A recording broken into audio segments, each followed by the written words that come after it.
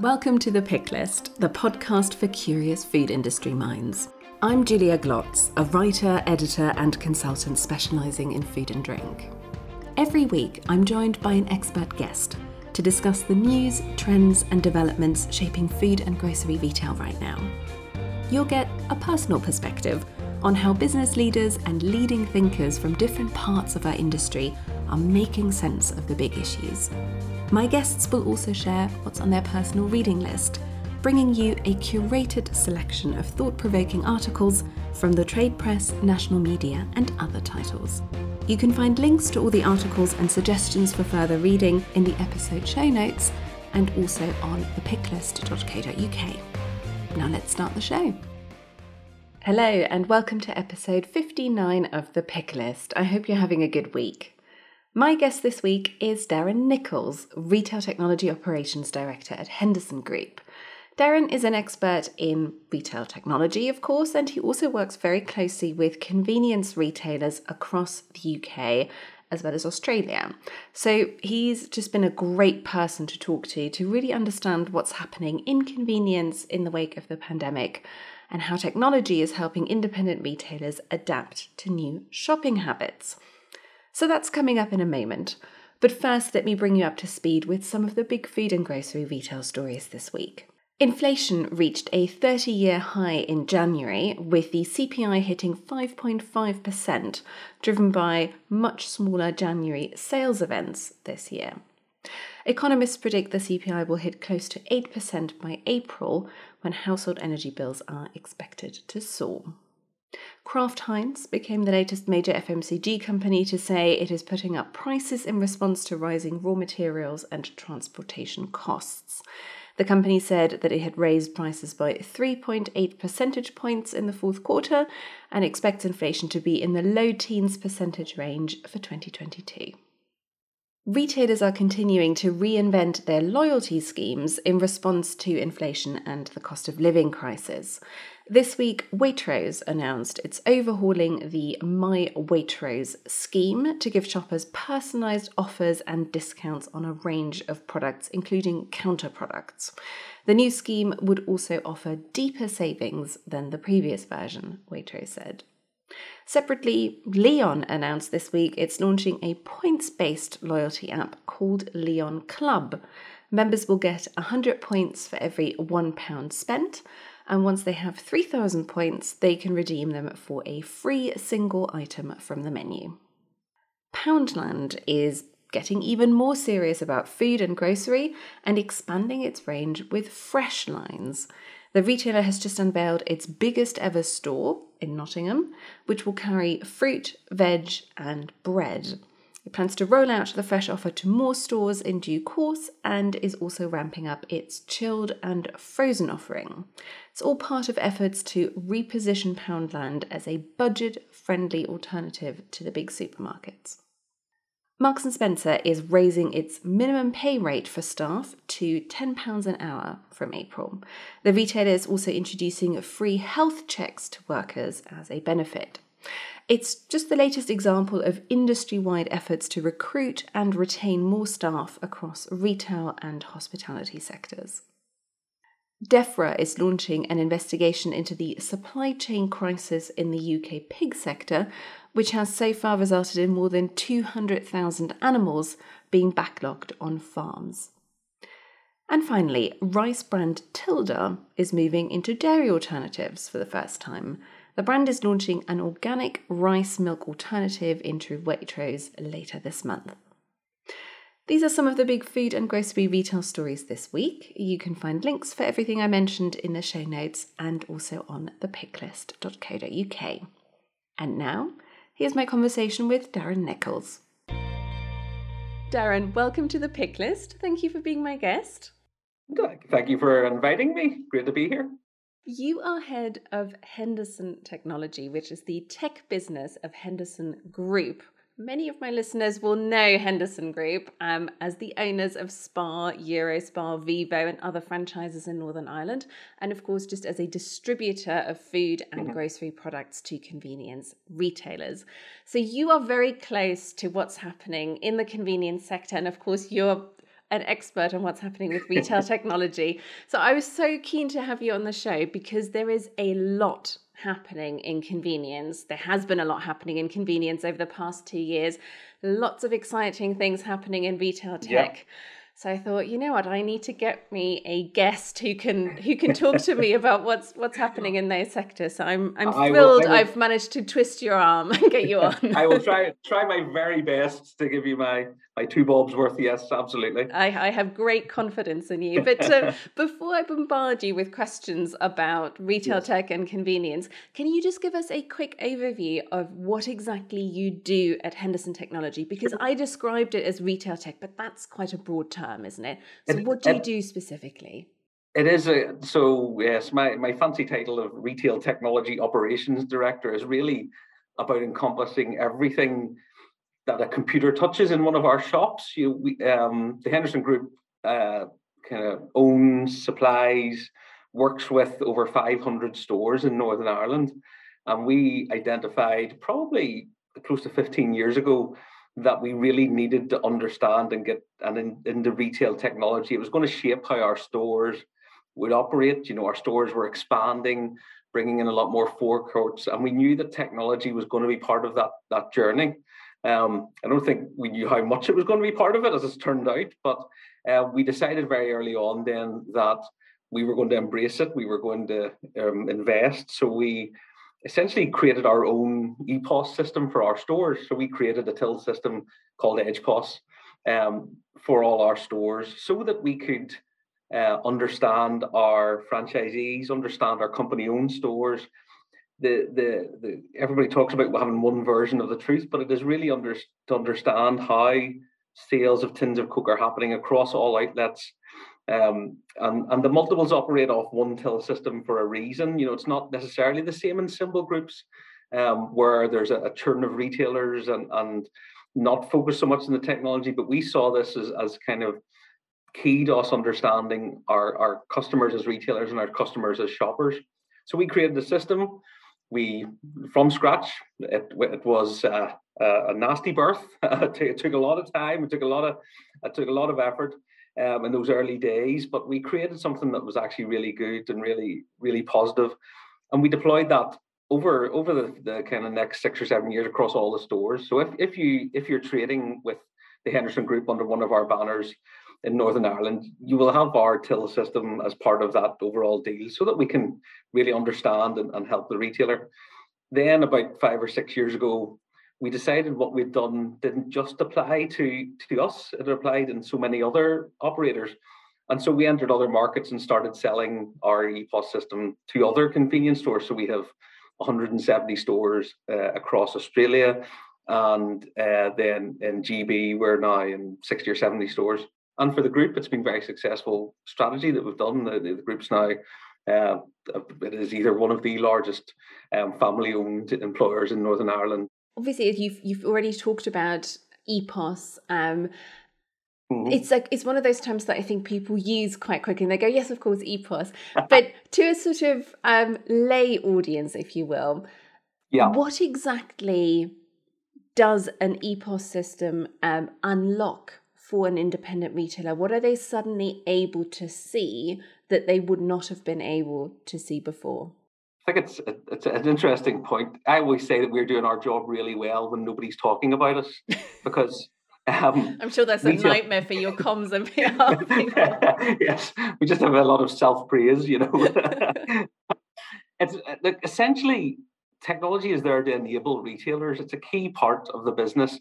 We're very cognizant of the fact that it's seen as an expense and it's a challenge and it's something there. But where we try to position ourselves when we're talking about EPOS, it's about information.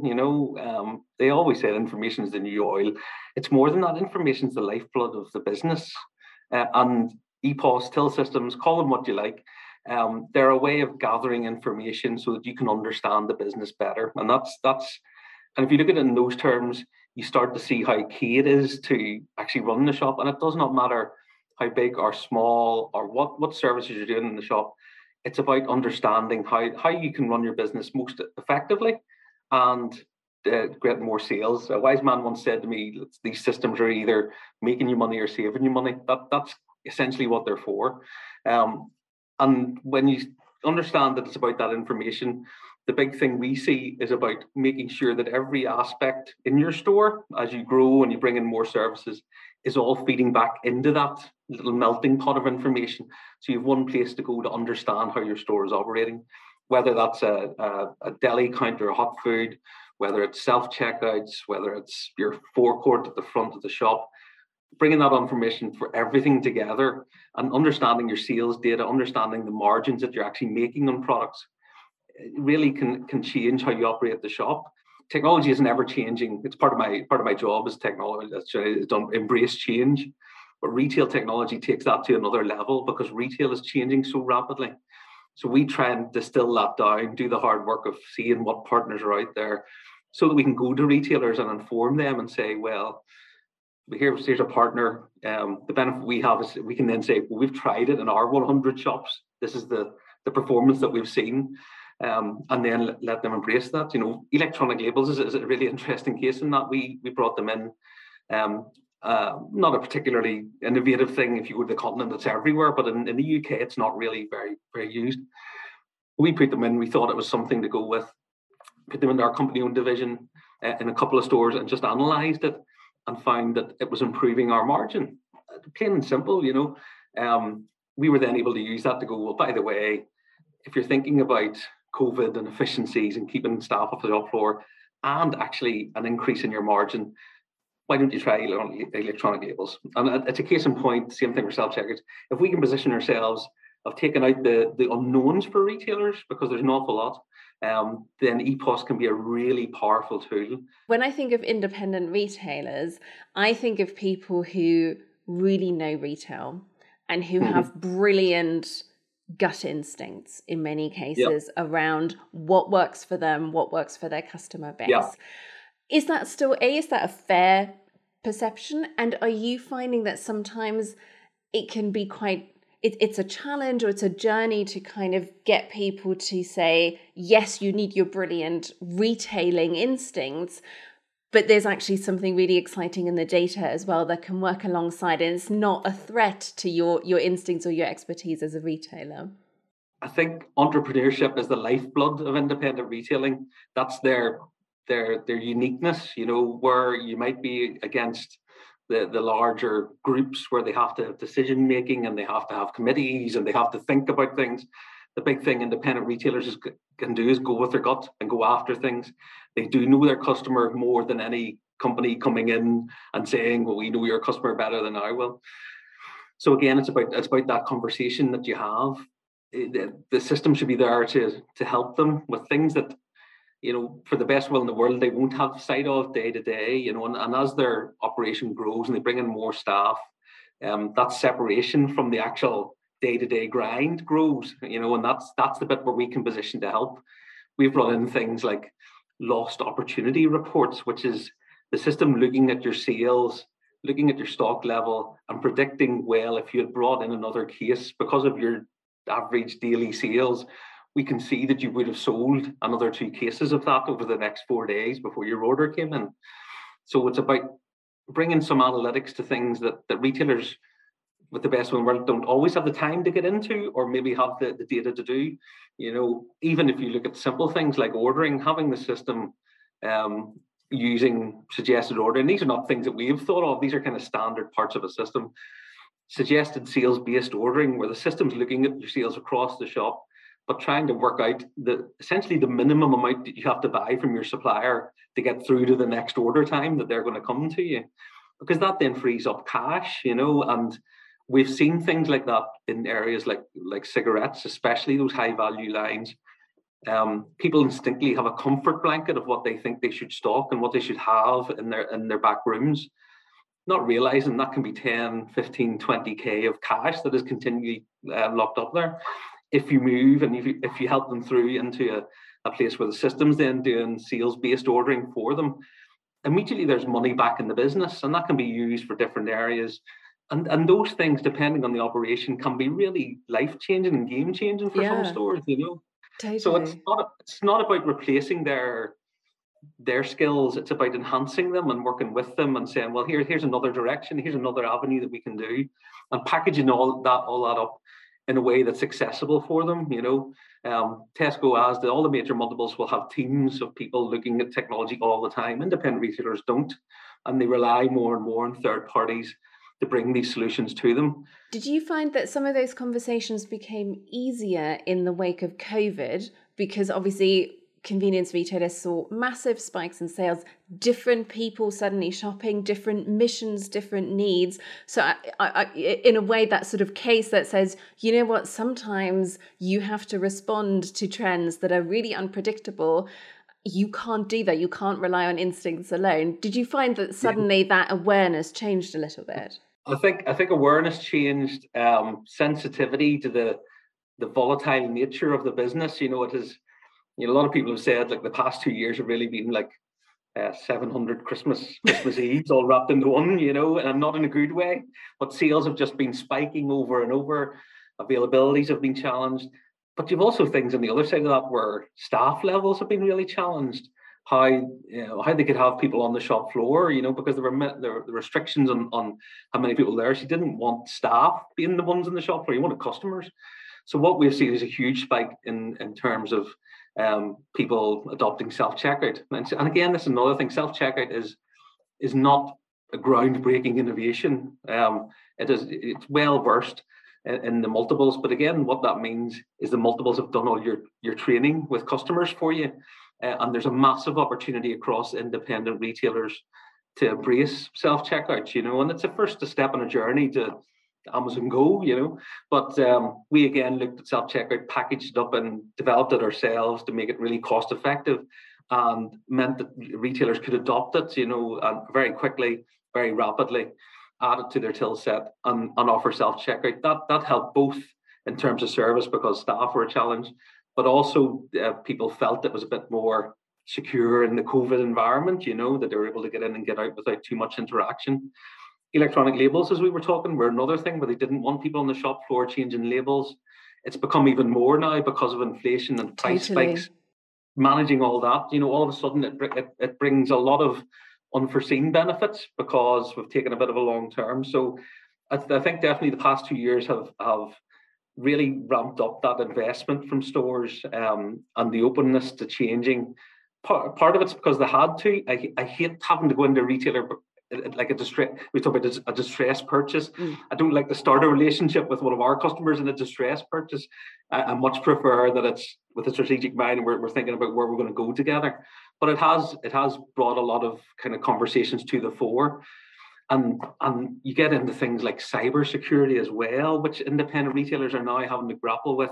And of course, there have been some high profile cases of suppliers being hit by ransomware attacks. And so that all these things that independent retailers wouldn't have necessarily had to get to grips with are really affecting them. And so being a good technology partner to them is vital, And we'll have an opportunity to talk about some of the specific challenges that independent retailers are trying to navigate at the moment as well, and that they'll need technology to do that with in a second when we get onto our articles.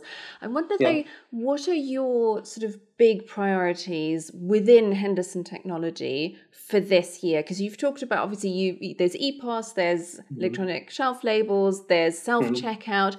What's the big thing where you're saying, actually, we're really focused on driving that piece of kit or that piece of technology? Our biggest thing at the minute is digital engagement. We've kind of lumped that term covers an awful lot of things. I was going to say, I don't know what that means, so you'll have to explain that to me. So essentially what I mean by that term is mobile technology to engage with shoppers. How does that really impact independent retailers, groups of retailers, symbol groups? That covers online ordering, it covers home delivery, it covers scan, pay, go in the store. It covers all these aspects where all of a sudden retailers are interacting with shoppers before they're in their shop. And we see, again, looking at the market trends, looking at the new entrants, all this kind of stuff that we can see in the marketplace is moving very rapidly at the minute. And what we're trying to do is work out how to embrace that in the right way for independents, and what ones are the right way to embrace. So we have quite a number of trials ongoing at the minute with partner companies about how we can try scan, pay, go, for example, in our stores. So you walk around the store scanning the labels and then check out in your app and walk away. Where home delivery, click and collect, where it's going to land, the past 2 years have been quite extreme in terms of the fluctuations in the amount of home delivery and click and collect that people have been taking, and not all of it has been profitable for retailers, and it's been a challenge. It's going to come down and land somewhere, but it's going to be part of the mix. So we want to understand the technology that's going to make that happen. So I will have a trial in the next few months with lockers, click and collect lockers, so temperature controlled lockers on a forecourt through an app that's linked to the EPOS system so that the sales and stock are all right. And again, back to that point I was making before about having one central point of understanding your store, having this all integrated together. But again, being able to allow people to come to your store, lift what they want and go and see how that works. So all that's what I mean by digital engagement. It's talking to shoppers before they get to your shop, and changing that dynamic. It's really interesting because retail's a people business, and it always will be a people business. Independent retailers, it's even more heightened how that personal interaction that people have with their shop and their corner shop and their local shop. But there is I suppose there's a balance to be had between technology and people, and it's that mix that we have to get right. And so that's our big push this year, is just about understanding where all these technologies, which ones fit, and then packaging that again together for our retailers. Totally. And I think this is probably the perfect point to start talking about your first article, which is from Better Retailing. And the headline here is Amazon and Getir home delivery threat. So it builds quite nicely from what you were just talking about in terms of not necessarily going to the shop, but having the products being delivered to you. Just for the benefits of listeners. So this article is reporting that Getir, which is the rapid delivery startup, is going on a big expansion and recruitment drive as it looks to build up its presence in the UK. And then separately, it also points out that Amazon, of course, is already offering same-day grocery delivery through its partnerships with the likes of Morrison's and Co-op. And of course, this is Better Retailing. So the angle here for an independent retailer audience is that, as an independent retailer, you are going to face more competition. You've got more people who are trying to go after that similar kind of convenience customer. And you need to figure out what that means for your business. Exactly the questions that you were just talking about there as well. And Darren, you said, a big priority for you guys at the moment is just sort of understanding actually how is this going to pan out post-COVID? Because as you say, over the past 2 years, shopping patterns have been unusual. And then to see where the opportunity is for independent retailers. What is your current thinking on that? How do you expect that sort of rapid delivery or home delivery landscape to affect convenience longer term?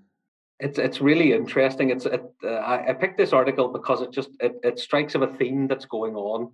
If you look at the landscape, there are a mass amount of entrance into this rapid delivery based around major cities at the minute, around London, around Manchester and things. But it strikes of a new way of servicing customers that's exploding at the minute. Now, it's exploding in terms of the amount of money that's being invested in it by venture capitalists and things. Now, and entirely very unprofitable at the minute, but these guys don't invest money just for the goodwill. They see a long-term future in this, and they wouldn't be putting hundreds of millions into this if they didn't think that this was a way that customers wanted to be served. And again, with Amazon a couple of years ago, whenever they opened their first Just Walk Out store, it was a gimmick and it was a very nice, and we would all have been at a point of saying, well, that's just Amazon flashing their money and just showing what they could do. They'll never roll that out because it makes no economic sense. They now have 16 of them. They plan to have 260 by 2025. And they've slashed the price of it down from over $1 million. I was reading the other day, from $1 million for one store now to about 200,000. All these things are changing the way people expect to be delivered. And that it can be seen as a threat, but I prefer to see it as an opportunity for retailers to really get behind and think about how this works for their store. The answer is nobody really knows how it's going to land and where it's going to land, but we do know that younger generations are quite willing to pay extra for quick delivery service. So when you factor that in, is it going to affect our margins? Maybe not, because the customer's willing to pay more for that service. The challenge comes then is whether you partner up with the likes of Get Here or one of these guys, or whether you feel you can service that yourself, and there's massive costs.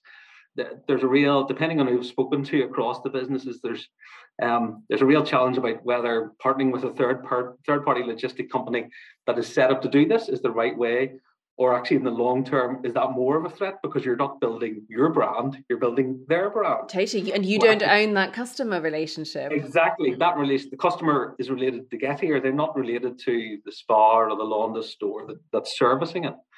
So there's a real challenge for retailers, and it's one of those ones that I think is more a question at this point than an answer that I have. I think it's one of these things that people really have to think about strategically where they go. There's a lot of people got into bed and have taken on third-party delivery companies because it was, again, as I was talking about, a distress purchase. They needed to do something, and that's fine, and that serves a purpose. But it's making sure that that's done profitably. A lot of these entrants come from restaurants and those kind of backgrounds, where the margins are very different to what they are in a convenience store, but they don't seem to have particularly changed their models, and therefore the actual amount of money that they're charging retailers can mean that there's a real challenge with some of them in actually making this profitable. And there's no point in doing it if it's not profitable for retailers.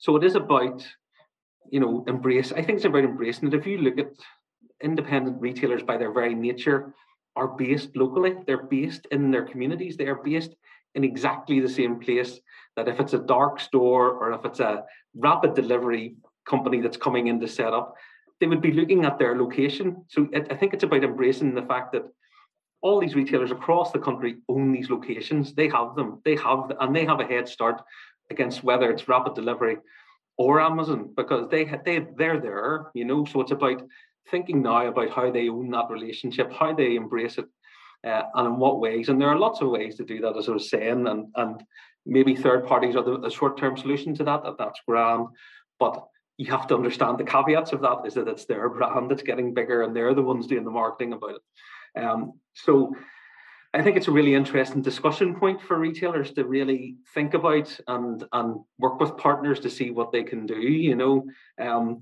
There is always going to be a place for destination shops, and that's why we're seeing investment in stores and chain. Some of the independent stores now are amazing, they'll rival anything on the planet. And that is a key differentiator for people to come to the store, but there's always going to be this demographic of people who want you to come and service them.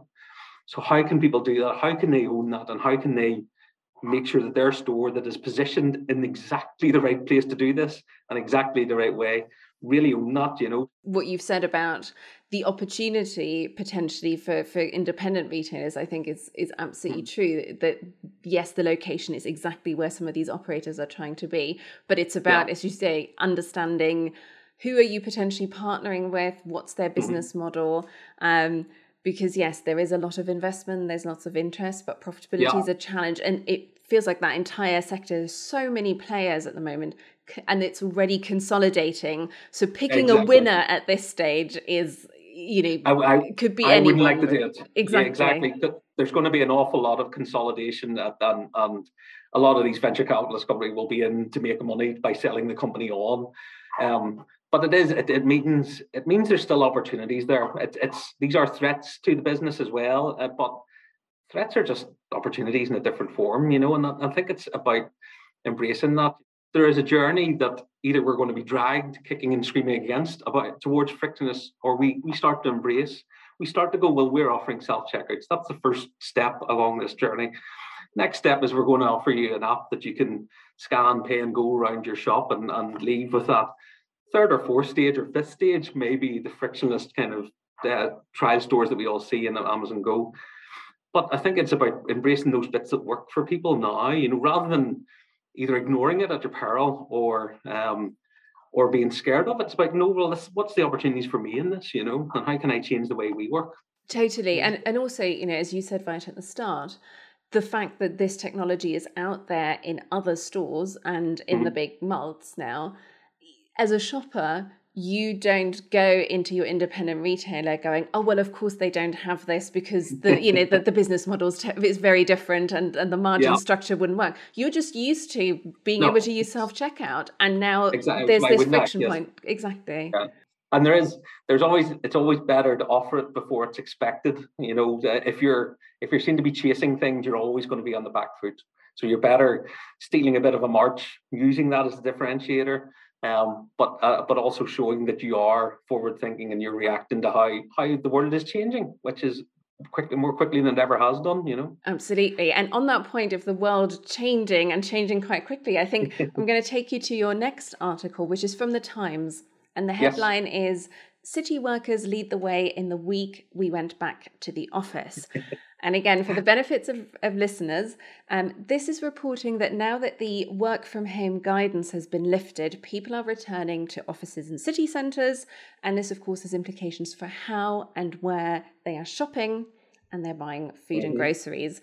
Quite interesting, a few stats in that article. Pret, for example, was reporting that transactions in its stores in London's financial centre are now almost back to 80% of their pre-pandemic peaks.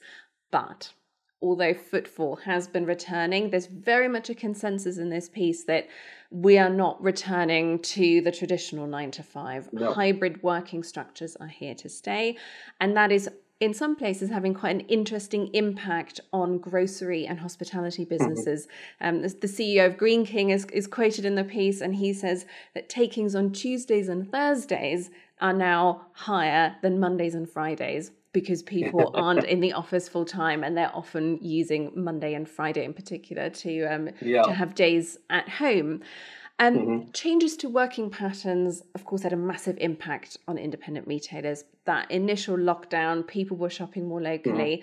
And now, of course, as we're seeing that return to office life, how have you seen independent retailers respond to that? And what stood out to you from this article? I think that change in the actual pattern I think that's probably the bit that really spoke out to me, was the change in the actual spend. A pattern across a week, that really has a massive impact for retailers. Independent retailers have been amazed over the past 2 years in terms of their reaction, their quick thinking. This whole piece that we're saying about being fleet of foot and being able to react and change has been really important, because supply chains have been really challenging, and because they've been dealing with all these issues themselves and their own store teams. And so that flexibility, I think, is going to be really important as we go forward here. Ordering patterns for replenishment are going to change, because shopping habits, if that continues, are going to change. The actual store proposition is a really interesting one. If you're looking at not everybody being in work every day, it's more about then when they are there, but what are you going to offer them when they're there? They're now used to a certain level of service and a certain expectation of what they've got when they were working from home. So tastes have changed, habits have changed. The fact people are only out a few days a week, people are more willing to engage that time and use that time wisely. So they'll be looking for more experiential retailing. They'll be looking for those differences that they get to what they're used to at home. So again, there's real opportunities for retailers to come and look at their offering and make sure that it's tailored. Food to go, hot food, deli, all those areas of the business that are really starting to get a real good hold and get a real reputation in independent retailing. They have a massive opportunity now to really upscale that. And again, it ties in perfectly actually with the third article we were going to talk about, which is from The Grocer. And it's quite a long, in-depth piece on the state of the convenience sector at the moment, but it's exactly that message coming through as well.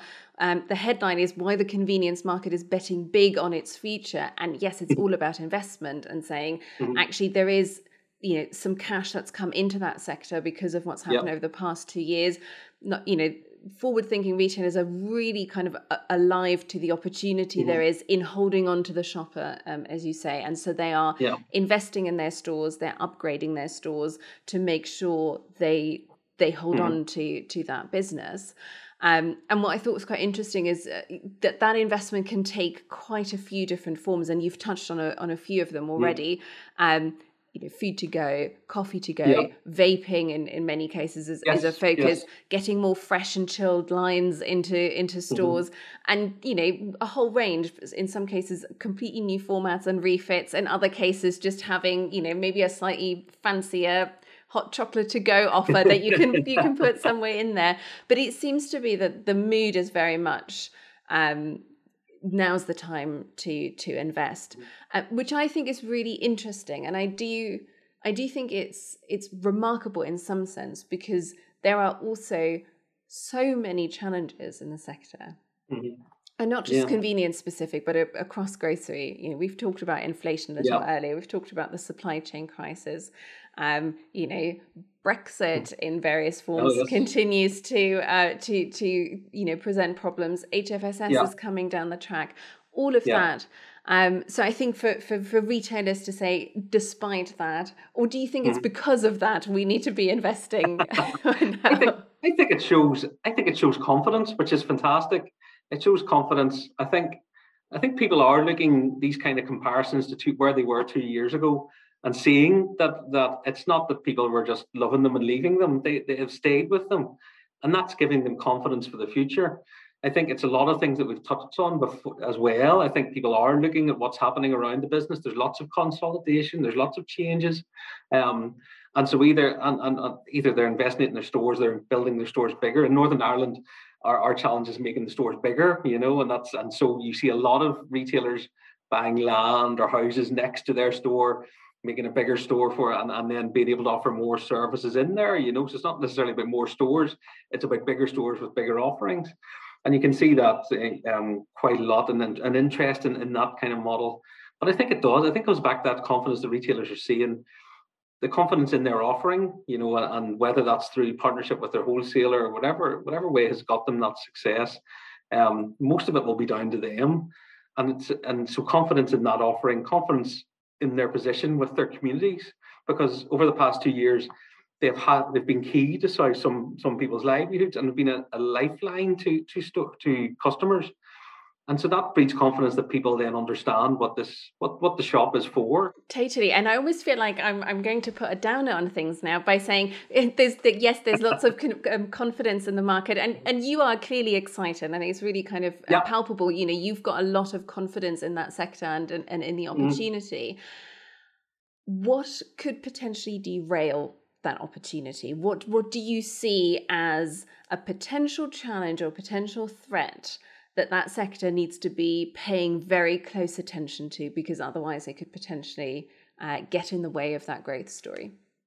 One of the biggest things, we still have to challenge sometimes is complacency and perception that because what you did yesterday was good, what you do tomorrow will be fine. So for those retailers that aren't investing and that aren't really looking at their offering and going, right, how do I take this on? All these changes mean that actually the world is changing at a much more rapid pace. We have always thought, I talked about our digital engagement strategy. In 2019, that was a 5 to 10 year strategy that we had. We were thinking about, well, what would a customer of 2025 or 2030 be looking at? That's now a customer of 2022, 2023. So I think that's the one watch out is, if you're not investing, if you're not looking at your offering, beware, because somebody else is. And I think that's it. And if somebody sees an opportunity that you don't embrace yourself, then that's where the challenge can come, So I definitely want to leave you then on a positive note, because you're someone who, who sees lots of stores, talks to lots of retailers. Yeah. Is there anyone off the top of your head, any particular store or retailer, anything you've seen in Northern Ireland, in GB, in Australia, wherever, that made you go, you know what, that is just brilliant. I am so impressed. This is a great example of what independent retailing can do. Well, that's where I will refuse to be drawn on names, because as my mother always says, she loves all her children the same. So I love all my customers just the same. But you see some fantastic stores being built. We have a partner here in Belfast called Gavin Wall, who's just opened up a store in the middle of Belfast, in not the best area of Belfast. Belfast you may or may not know, has had its challenges over the years, but this is one of the most challenged, socially depraved areas, and has built this most amazing shop, as a local, because he believed that the community should be served just because it was an area that had a bad reputation. And he has built the most amazing store. I was there today with some visitors over from England, showing them around, and he's embraced every bit of technology that we could possibly sell to him or possibly provide. He's put everything in. And the store opened about a month ago, is already trading way beyond anything any expert ever thought. Amazing to see shops like that. So we see them kind of right across Northern Ireland. We're seeing that growth. We've been very lucky in Northern Ireland. The stores essentially are usually a bit bigger than they have been in GB. So we see some really exciting ones there. And the kid in me, I always enjoyed retail. That's why I'm in retail technology. I love retail. So I get excited by new stores that are opening there. But we see so many really smart operators across the UK and GB that we're working with. Eris Retail up in Scotland are doing some really nice store designs, and again the Sewells and all these people are doing fantastic stores, and it's really exciting to see. It's exciting. That's retail excites me, and I think there's so many fantastic operators that it'd be very difficult to choose one to say they're fantastic. Fantastic. But no, thank you so much for coming on the show and just giving us that insight into what's happening within retail tech and in convenience particularly. And I certainly relate to this idea of the joy of being nosy. I think that's always just having a look around lots of different stores and see what everyone's up to. But Darren, thank you so much for coming on the show. It's been great to have you on. Thank you. Thanks very much for your time, Julia. Thank you. Thanks for listening. I hope you enjoyed the conversation and found it useful. If you did, please consider giving the Pick List a 5-star rating on whichever platform you're listening and leave a review. It tells me you're enjoying the show and would like it to continue, and it helps me reach more listeners. If you'd like to connect, you can find me on LinkedIn at juliaglotz.com and on thepicklist.co.uk. And if you'd like more thought-provoking reads for your personal reading list, please subscribe to The Trim, my free weekly newsletter at juliaglotz.com/newsletter. See you next time.